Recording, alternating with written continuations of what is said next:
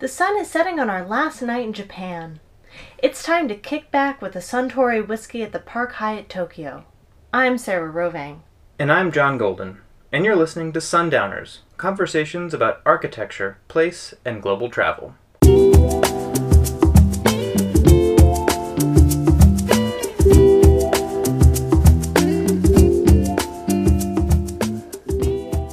Konbanwa, Sarah. Konbanwa, John. Can you believe it's our last night in Japan? Yes and no. It's kind of been the longest, shortest 2 months of my adult life. But here we are, packing our bags and getting ready to head to Chile. We spent the last week of our time here in Tokyo, and it's been a nice way to wrap up our time in Japan. But I think there has been a sense of mounting exhaustion that has made it really hard to do the adventuresome exploring that we were doing just a few weeks ago. Two highlights of the past week were two very different but enjoyable day trips to Tokyo DisneySea and Yokohama. DisneySea was a kind of pleasurable reset button after a few tiring days of writing, and also surprisingly intellectually productive. Be sure to read the newsletter this week to find out why. And Yokohama was surprisingly scenic, and after seeing a lot of depressing post-industrial zones on this trip, definitely proof positive, I'd say, that successful redevelopment is possible. So, if you've been keeping up with Sundowners, you've probably caught on to some recurring themes of our time in Japan over the past 8 episodes. Like the fact that the culture shock was more severe than we expected, or that the industrial heritage aspect was challenging but really rewarding at the same time. And also that Japan is a very rich, multifaceted place that supports multiple and sometimes contradictory readings simultaneously. It seems like we really wouldn't be doing this whole experience justice to try and tie things together nicely with this one last podcast from Japan. So, instead of waxing poetic and trying to make big, sweeping conclusions, we thought we'd just keep it a little bit silly and share some of our top experiences sorted into categories that we've chosen to give a good idea of what daily life was like on the road in Japan. So, without further ado, we bring you Japan, Top 4 Edition. First up, Top 4 Tokyo DisneySea Experiences. First, we should explain. Tokyo Disney is actually 2 separate parks. There's Disneyland, which is basically just what you'd find in California, and then there's DisneySea, which is an entirely new theme park. And many of the online Disney cognoscenti, more on that in a second, call Tokyo DisneySea the best Disney park in the world. So, we had to check it out. And coming in at number 4 on our list of top DisneySea experiences is the food. Yeah, it was surprisingly good and reasonably affordable, particularly compared with restaurant prices in Tokyo. We had some halfway decent Reubens at an extremely well-themed New York deli, some tasty Yucatan sausage rolls outside the Indiana Jones ride, and a fun chicken curry bun in the shape of a tiger. The craziest thing about the food at Tokyo DisneySea, though, is the popcorn, which people here just go crazy for. It comes in different flavors. There's caramel, black pepper, strawberry, and the big deal apparently is to get them in these commemorative plastic tubs in various shapes, like Mickey Mouse's head, of course. But there were queues, honestly, over an hour long for the popcorn, which cost like $30. Yeah, that must be how they subsidize the whole park. But anyway, on to our number 3 top experience at Tokyo DisneySea, single rider line hopping. So we were standing in the epic line for the Indiana Jones ride. Seriously, the lines at Tokyo Disney can get famously long, some of the worst in the world. But if you don't absolutely have to sit next to the people in your group and are willing to fill in individual open seats on a ride, you can basically skip right to the front.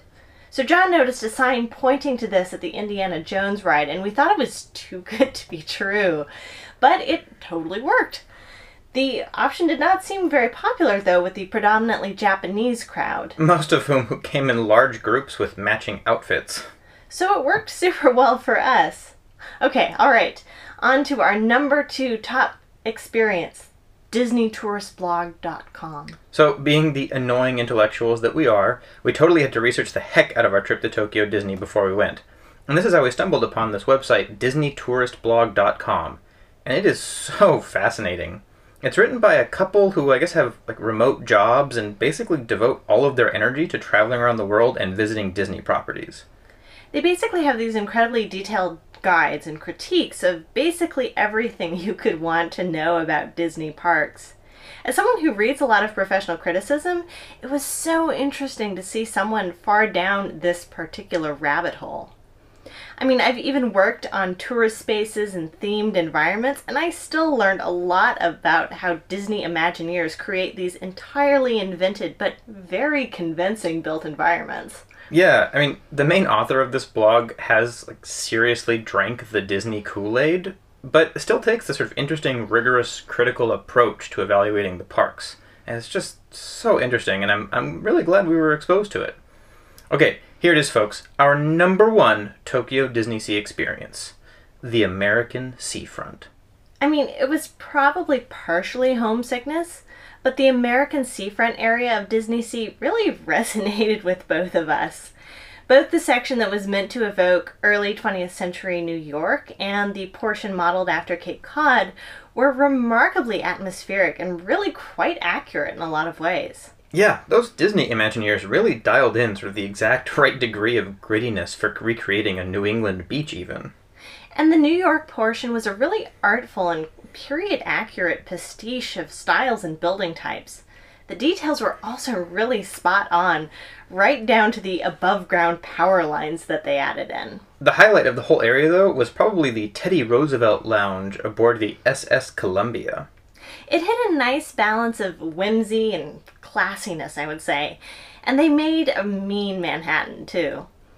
It was also just interesting to see how American history is used and interpreted for non-American audiences. Yeah, speaking of history, we visited a lot of actual historical sites during our time in Japan, some of which have been so enjoyable or impressive that we'd be happy to go back. That's right, so our next category is cultural sites we'd be pumped to see again. Coming in at number 4 on our top 4 list of cultural sites is the Hagi Castle and Sculpture Park. It's not very often that your castle comes with a contemporary art surprise, and that you get to enjoy it almost entirely alone.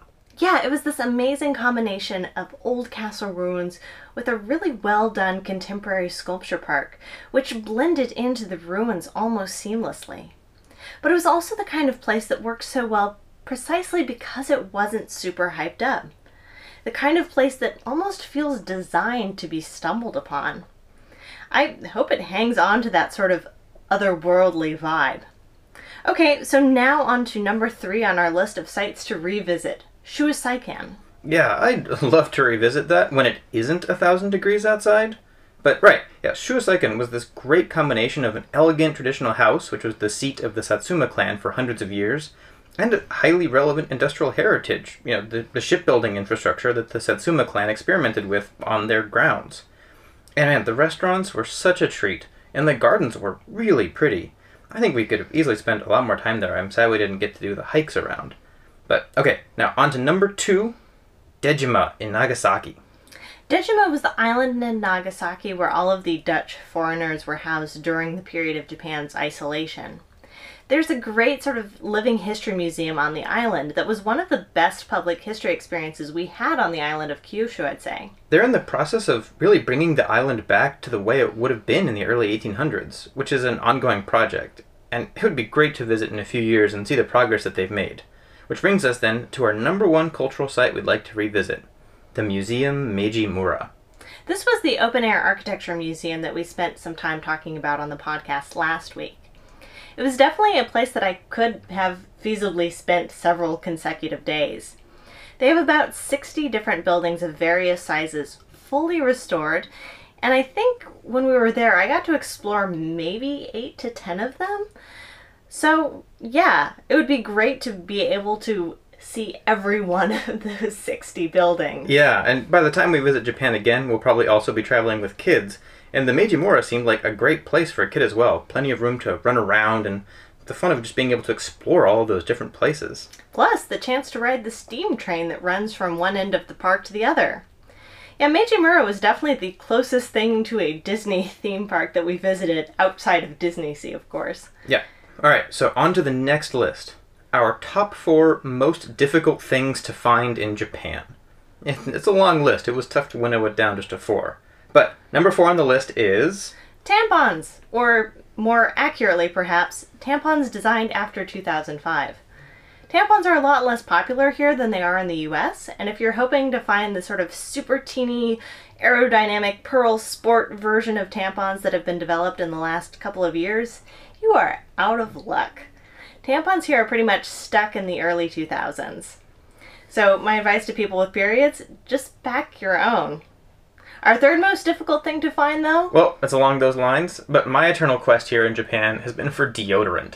Like, you walk into a Walgreens or CVS equivalent here, and there just isn't deodorant. Do Japanese people not have sweat glands? It's crazy. Anyway, okay, enough of our personal hygiene struggles. On to our number 2 most difficult thing to find, the infamous Sekiyoshi Sluice Gate of Yoshino Leet. Yeah, this UNESCO industrial site was so hard to find that I actually wrote a whole blog post about the experience entitled In the Land of the Forest Docents. Read it if you haven't already. So I've visited quite a few challenging or difficult to access sites in Japan, but I think this one is the one that still takes the cake. You know, it's never a good sign when the folks at the visitor center have to get out of a binder filled with handwritten sticky notes to figure out how to get you to your destination. And finally, our most difficult, basically impossible thing to find in Japan. Whole grains. At one point, Sarah quipped that the Japanese view brown rice like the Koch brothers view public transportation, a scourge to get rid of at all costs. And it really is true. I don't think I saw a single loaf of whole grain bread or brown rice ever, or any kind of quinoa or barley or... It's just so at odds with where American cooking is these days. It's all white everything, and it got really exhausting. Fiber, please, texture, fiber.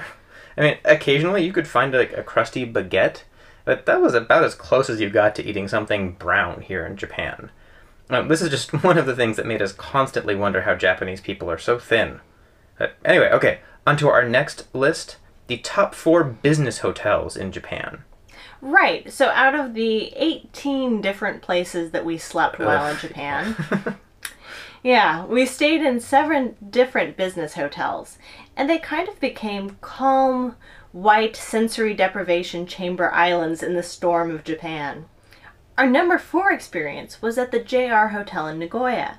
JR stands for Japan Rail, and you could really tell that this tiny little hotel room was designed by the same people who are very good at designing small train spaces. It was very efficient. Definitely, and they had a fun breakfast to boot. Lots more soups and cabbage at breakfast than your standard continental fare. And number 3 on the list is the very first business hotel we stayed at, Hotel My Stays in Kagoshima. After being in hostels and Airbnbs for a couple weeks, Hotel My Stays was such a welcome respite. We could just crank up the AC and shut the blackout curtains and just recuperate a bit. So our number 2 top business hotel was the Royal Park Hotel in Hiroshima. That was kind of a treat, actually, because they had just opened 2 days before we got there. So it was a really good deal. Yeah, thanks for being on top of that. Yeah, absolutely. And when we were there, all of the employees, of course, were on their best behavior. Not that people here are ever really on bad behavior, but still, it was actually a little creepy how many people were working in the lobby there. Like, every time you got out of the elevator, there would be, I kid you not, like 8 people standing there ready just to greet you. It was a bit overwhelming. Though I love that the lobby was literally overflowing with orchids, which are a traditional gift for an opening business. And everything in the room was obviously brand new. Yeah, no, it was pretty cool. But our number 1 business hotel stay in Japan was at Hotel Forza in Nagasaki. I guess a lot of this is tied up with the fact that we enjoyed Nagasaki so much, but the hotel really was nice. It was in a great location with a ton of food right nearby, and the room itself was very well designed. The real highlight, though, was the concierge who helped us make several reservations that could only be done on the phone in Japanese. That poor woman was on the phone for like half an hour, scheduling us an ornate lunch and a tour of the Mitsubishi Museum. And she was a champ through it all. And it was actually, her birthday was the day before Sarah's while we were there. So we gave her a little origami rose as a thank you / birthday gift, and she was just so grateful. It was all very sweet. Yeah, she was wonderful, and I really liked her comment when we were done with all of those phone reservations. I think my English brain is done now. So, our next topic is 4 most surprising things you can buy at a konbini. And I want to stress that these are things you can buy, not that we did buy. Right. For example, number 4 on our list is the softcore porn. The Japanese have a very different relationship with sexuality than we're used to in the States. And one of the biggest examples of that was the magazine rack in the konbinis, which featured scantily clad women on the cover of all kinds of different magazines. There were no extra plastic wrappers to disguise the content even a little bit. And the magazine rack was always right next to the ATM, which we frequently had to stop by since Japan is basically a cash-only society. So we always got an eyeful on the way to get cash. Yeah, I mean, we're not particularly prudish people, but my lord, have some decency. Anyway, number 3 on our list is a full businessman outfit. It's kind of like in the States where gas stations have a bunch of trucker gear, but replace truckers with Japanese businessmen. So, white button-down shirts, ties, underwear, etc. All right there, and for pretty cheap, too. I mean, I guess it's good for when you're on a trip and spill something on yourself. Yeah, I guess so. So our number 2 most surprising thing, and something that we did frequently avail ourselves of, was the highballs. These are basically just scotch and sodas in a can, and for about $2.50 US for a 16-ounce can. I mean, I have no idea why they don't sell canned scotch and soda everywhere. It's a much nicer nightcap than a beer. Yeah, I will really miss those. And our number 1 konbini item really deserves its own top 4 list. The food. Absolutely, the konbini foodscape was just remarkable. So, the number 4 craziest food you can buy at a Japanese convenience store? Really damn good fried chicken and steamed buns. These are held in a hot case up by the register, and it was so tempting just to pick up a bun or a box of karage, which are basically crispy chicken nuggets, whenever we were in one.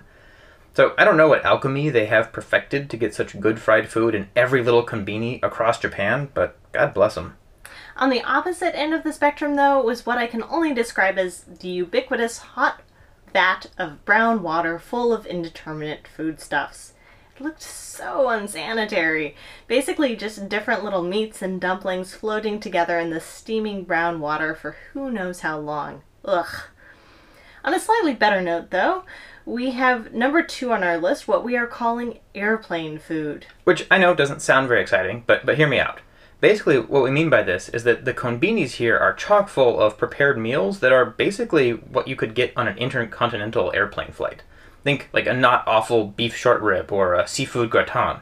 So these meals have probably been prepared within the last 24 hours, and then they're wrapped in plastic and put in the konbinis. And when you buy them there, they actually just microwave them for you and give you utensils and everything.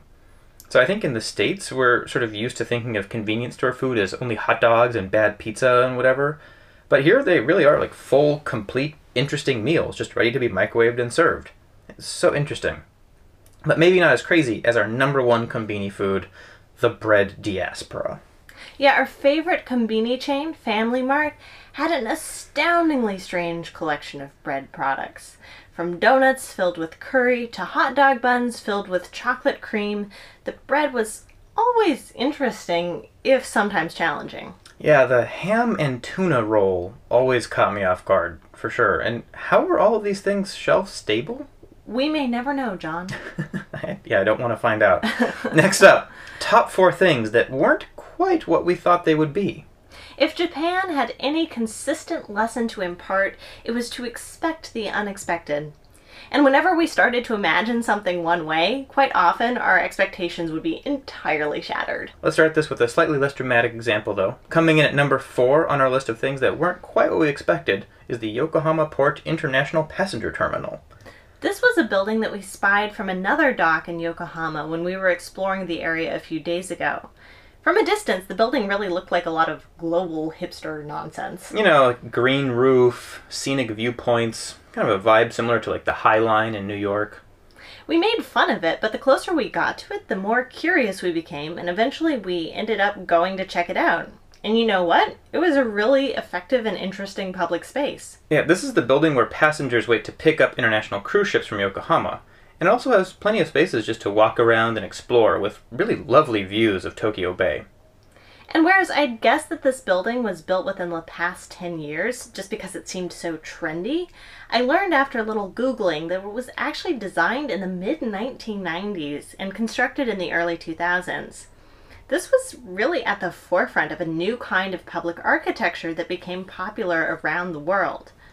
I'm really glad we gave it a second look and even stopped to have a beer and watch the sunset from the deck. Yeah, it was clear that the High Line copied this. This didn't copy the High Line. So, I'll now jump in with number 3 on our list of things that weren't quite what we thought they would be. The Bic camera stores. Bic camera stores are common in most bigger cities in Japan, and when we first got here, we thought they would sell Cameras, obviously. But it turns out that the Bic camera is a magical one-stop shopping experience for toiletries, alcohol, designer watches, massive telescopes, toilets, air conditioners. and of course cameras too. Yeah, right. They were, all things considered, one of the easier stores to navigate as visitors to Japan, once we figured out what was going on. And we definitely made some good purchases at Bics across Kyushu and Honshu. Okay, now, let's move on to number 2, the island of Takashima near Nagasaki. That definitely wasn't what we thought and also hoped it was going to be. There's a whole story about this in my forthcoming SAH blog, which should be posted within the next couple of days, so I don't want to give too much away. In short, though, the internet led us to believe that we were going to an island with a bustling tourism industry, including a magical swimming beach and snorkeling tours, in addition to a UNESCO industrial site that Sarah wanted to see as part of her Brooks research. And what we found was definitely more depressing and slightly sinister. An almost entirely abandoned island where we only saw about a dozen or so people over the course of the day and virtually no viable businesses. If you've ever been to Japan, you'll kind of have a sense of how ubiquitous, convenience stores and restaurants and grocery stores and just food in general is. It's actually quite difficult to find a full-on food desert. But we definitely did on Takashima. Speaking of which, that segues nicely into number 1 on our list of things that weren't quite what we were expecting. Food in Japan more generally. Yeah, there's just so much to say here. I'll try to keep it brief. Obviously there is the sushi and the ramen and the tempura, but the actual lived experience of eating in Japan just was not what I was expecting. For one, it was so much less healthy than I thought it would be. Everything is white and fried and sweet. We actually had this joke about how basically everything in Japan was some combination of sweet and fishy. And so many things just did not at all taste how you thought they would, even based on appearances. For example, at one of our very ornate traditional Japanese meals in Nagasaki, there was this little bowl at the end of the meal that seemed to be like a little fruit and dessert bowl. There was like this little grape, and a sesame cracker, and a small square of jello, some little edible flowers, all resting in like a sweet little sauce. But then, when I actually ate it, the grape was a single large bean, and the sesame cracker was some dried fish encrusted in sesame seeds, and the jello was just fish jello. And the sauce was sweet, but also fishy. I tend to think of myself as a pretty adventurous eater, but man, 2 months of constantly being challenged left and right, it did wear me down quite a bit. And so, correspondingly, as you might expect, during our time in Japan, we had some strong cravings for Western food. And those cravings led us down some, well, shall we say, interesting paths. So our next list is top 4 experiences with Western food. Coming in at number 4 is the Suki 6 Diner in Tokyo. And we went here pretty much expressly because Sarah saw they had avocado toast on the menu, and that sounded real good. I know, we're such hipsters. But the food was fine, and we didn't end up getting the avocado toast. We actually got some egg and cheese sandwich, which was pretty much like what you'd get in the States. Anyway, it was this kind of painfully cute little cafe with paper cutout bats and decorated gourds for Halloween, and all the other patrons were these very put-together Japanese women, sort of out for a ladies' breakfast or something. So here we are in this super cute cafe, and they are just blasting Kanye West on the stereo. I have to assume that no one there understood the lyrics, because even by Kanye standards, these were not songs you want to play in public. But everyone seemed totally oblivious, except for me. I was just laughing up a storm. It was so surreal. Anyway, okay, on to number 3, Seirinkan, one of the world's very best pizzerias. Right, so John had heard about this place online, and it's basically what you get if you take the Japanese-style obsession with craft and apply it to pizza instead of sushi, say. Now, there are only two pizzas on the menu, margarita or marinara, and all of the ingredients are from Japan. But it was easily some of the top pizza we've ever eaten, and it was also really reasonably priced, and just an overall fun place to be. There was Beatles on the stereo, which was a great compliment to the food. We had a nice bottle of chilled red wine and some prosciutto, and it was just wonderful. So, at the other end, I guess, of the classiness spectrum, perhaps, our number 2 Western food experience was making nachos in Kyoto. I mean, these are not by any stretch great nachos, but it was kind of the first time in Japan where we really just said, screw it, let's make the kind of food we want. And it was really liberating. It was also kind of the first Airbnb that we were in that had a semi-functional kitchen. And that's even a stretch, but at least there was a microwave. And the nearby grocery store had some tortilla chips and salsa and grated cheese, so we just went for it. And again, by any normal metric, these nachos were kind of questionable, but they tasted really good to us. So now, Sarah, hit us up with our number 1 Western food experience in Japan. Well, keeping with our cravings for Mexican food, I think the best Western meal we had in Japan was at a little Mexican place called Chilapas in Takayama. I think it was the only restaurant we went to twice in all of Japan. So good. A lot of things went right about this place. It was super cozy and comfortable, the chef was incredibly nice and welcoming, and the food was pretty much on point. Yeah, and those Coronas hit the spot too. But the real highlight, at least for me, was that the chef had old ZZ Top albums playing on the stereo. And when I complimented him on his choice, we swapped ZZ Top concert stories. I guess he'd seen them many years ago in Yokohama. Those dinners were just so satisfying, both the food and the setting. Yeah, alright. So, moving right along then to our next top 4 list. Now, we've mostly tried to avoid outright complaining or ranting on Sundowners, even though it might not seem like that. But our next category is a bit of a chance for us to vent about things that didn't quite resonate with us in Japan. So, here's our list of top 4 things we did not appreciate about Japan. Coming in at number 4 is how hard it was to navigate the restaurant scene. Restaurants here tend to be very small, and most do not have transparent windows.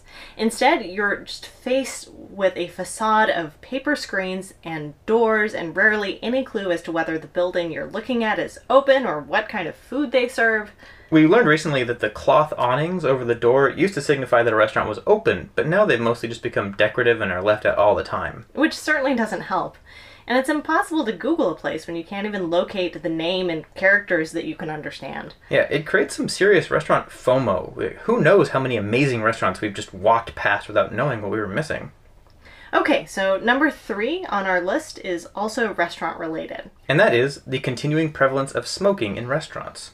That cultural norm changed so quickly in the United States from being everywhere to being virtually non-existent. And it's been a real shock to be in a developed country like Japan, where it's pretty usual to smell cigarette smoke, even in very nice restaurants. Lots of hotels still have smoking floors as well, and the smell from that often seeps through to the non-smoking floors, unfortunately. Yeah. So, number 2 is another aspect of public life that we experienced every day. Being a pedestrian. Much of Japan's urban planning happened in an era before cars, and sidewalks are thus very rare and only vague suggestions. It's also incredibly unclear what streets are pedestrian only and which are also for cars. The other big issue with the pedestrian experience here is the prevalence of bikes on sidewalks. There are not a lot of bike lanes, and so people just ride their bikes right down the sidewalk. And it really got kind of scary, and it was always annoying. But these quibbles pale in comparison to our biggest Japan complaint of all, number 1 on our list. The ubiquity and amount of plastic packaging. So many times we've tried to buy things from a convenience mart or grocery store only to be confronted by a veritable nesting doll of plastic containers. Almost everything here is individually wrapped to the point of absurdity. Yeah, I'll never forget that package of rice crackers where each one came in its own wrapper. I mean, I guess you could hand them out for Halloween that way. It would be healthy-ish. Unlike South Africa, where people would definitely give you the evil eye if you forgot your reusable bag, cashiers in Japan will give you funny looks if you try to bring your own bag. Well, that also might have just been the fact that our bag says, "Save the whales." Well, yeah, that's a good point. And it's also compounded by the fact that there are no trash bins basically anywhere in Japan, so you have all of this plastic and nowhere to throw it. Anyway, but there were also plenty of things that we genuinely appreciated about Japanese culture, and we will most definitely miss when we leave. Number 4 on our list of things we'll miss when we leave is... the safety of the urban environment here. You know, especially after being in Johannesburg and Cape Town, where I do think that the safety concerns have been sort of overplayed or overstated. Or recently improved. Yeah, exactly. But still, it was pretty nice here in Japan to walk down the street in Tokyo with my DSLR out in one hand and my iPhone in the other without having to worry at all. You know, even in strange or really sort of off the beaten path places, I'd say that we never felt really unsafe or scared. Which brings us to number 3 on our list of things we'll miss. The lack of ostentatious displays of personal wealth. It's been amazing to go 2 months without seeing a single McMansion. As our friend Michael was telling us, showing off your socioeconomic status is not culturally acceptable here. Even managers at big companies will have a Toyota sedan to drive to work, even if there's a Lamborghini in the garage at home. It's okay to be wealthy, just not flaunt it. Number 2 on our list is definitely the really positive interactions that we experience between parents and kids throughout our time in Japan. Yeah, for the most part, parents seem to really be genuinely enjoying the time they spent with their kids. And most of the parents that we saw did a really good job of finding a middle path between being lax with their kids and overly stern. It also just felt like it wasn't a big deal to take your kid out to the park or a restaurant or a museum. You know, in the US, you sometimes get the sense that going out for a half-hour walk with your kid takes preparation akin to traveling to Antarctica. You know, you got to get the stroller and the bag and all of the toys. And here, kids just seem to kind of get toted around, and they generally seem pretty chill about it. So that takes us to our number 1 on our list of things we'll miss most about Japanese culture. Drum roll, please. Societal respect for people in the service industry and the consistent professionalism of service industry workers. Man, Sarah, we make such good lists.